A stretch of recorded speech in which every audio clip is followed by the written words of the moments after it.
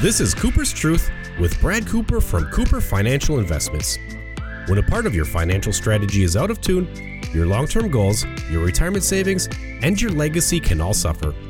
With many years of experience in the financial industry, Brad Cooper provides his clients and prospects the information they need regarding Social Security, retirement income planning, wealth management, and much more.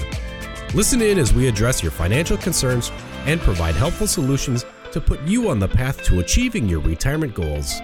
And now here is Cooper's Truth with Brad Cooper. Hello and welcome back to Cooper's Truth. My name is Aaron Knipp from Cooper Financial Investments, LLC. If at any point during the show you want to learn more information, feel free to give us a call at 888-390-5277 or visit us online at www.cooperfinancial.com. And while at my website, feel free to head over to our radio page and check out past shows and subscribe to our show on iTunes or Google Play. That will ensure you are always kept up to date with our latest episodes. It's likely that for most of your life, you've been told to be careful with your Social Security number. That's great advice, but it's virtually impossible to do. Your doctor wants it, your bank requires it. It seems that every time you set up a new account or service, you're asked to provide your Social Security number.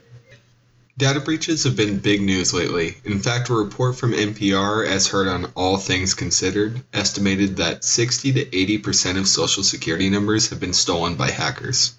Statistically, it's likely that you have had your number stolen, but not every stolen number becomes a victim of identity theft, but the possibility is still there. So, what can you do? If it's likely your number has been already stolen, what can be done? It's important to keep in mind that the burden falls on you, the consumer, to vigilantly monitor if you're a victim of identity theft. The Social Security Administration will not change your number or give you a new one just because it has been stolen. You have to prove that it is being used illegally. The burden of proof falls on the victim. So how do you prove or monitor for illegal activity involving your Social Security number? Here are 3 tips for keeping your number secure. Number 1, don't give out your number. I know what you're thinking, but Aaron, didn't you just say it's likely it's already been stolen? Yes, there is a good possibility that it has been stolen, but it's not a guarantee. You could try and limit the number of institutions that have your Social Security number, but you'll have to provide it to the Internal Revenue Service or another government agency. Your job needs it for the same reasons, yet there are many opportunities for you to refuse to give your number out. While your bank may need it, your dry cleaner does not. Guard it very safely. Number 2, monitor your credit report often. The major credit companies, Equifax, Experian, and TransUnion, will provide you with the report annually. You can also set up more frequent monitoring with companies like Credit Karma or LifeLock. There are fees and costs associated with those services, but it seems a small price to pay when compared to the potential financial impact. And finally, number 3, take advantage of any free monitoring.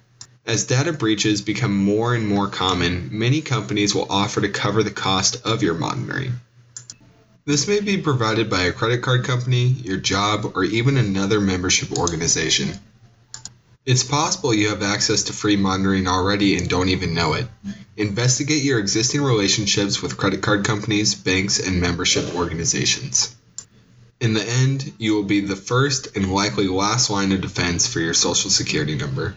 While the government is unlikely to give you a new number, they only issued 250 replacement numbers last year. There are vigilant steps that you can take to protect your identity, so let's recap. Number 1, don't give out your number.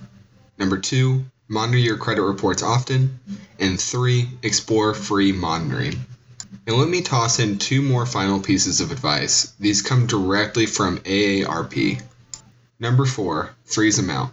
If you place a security freeze on your file at the big 3 credit rating agencies, ID thieves who have your number can't get loans in your name because lenders can't do the required credit check.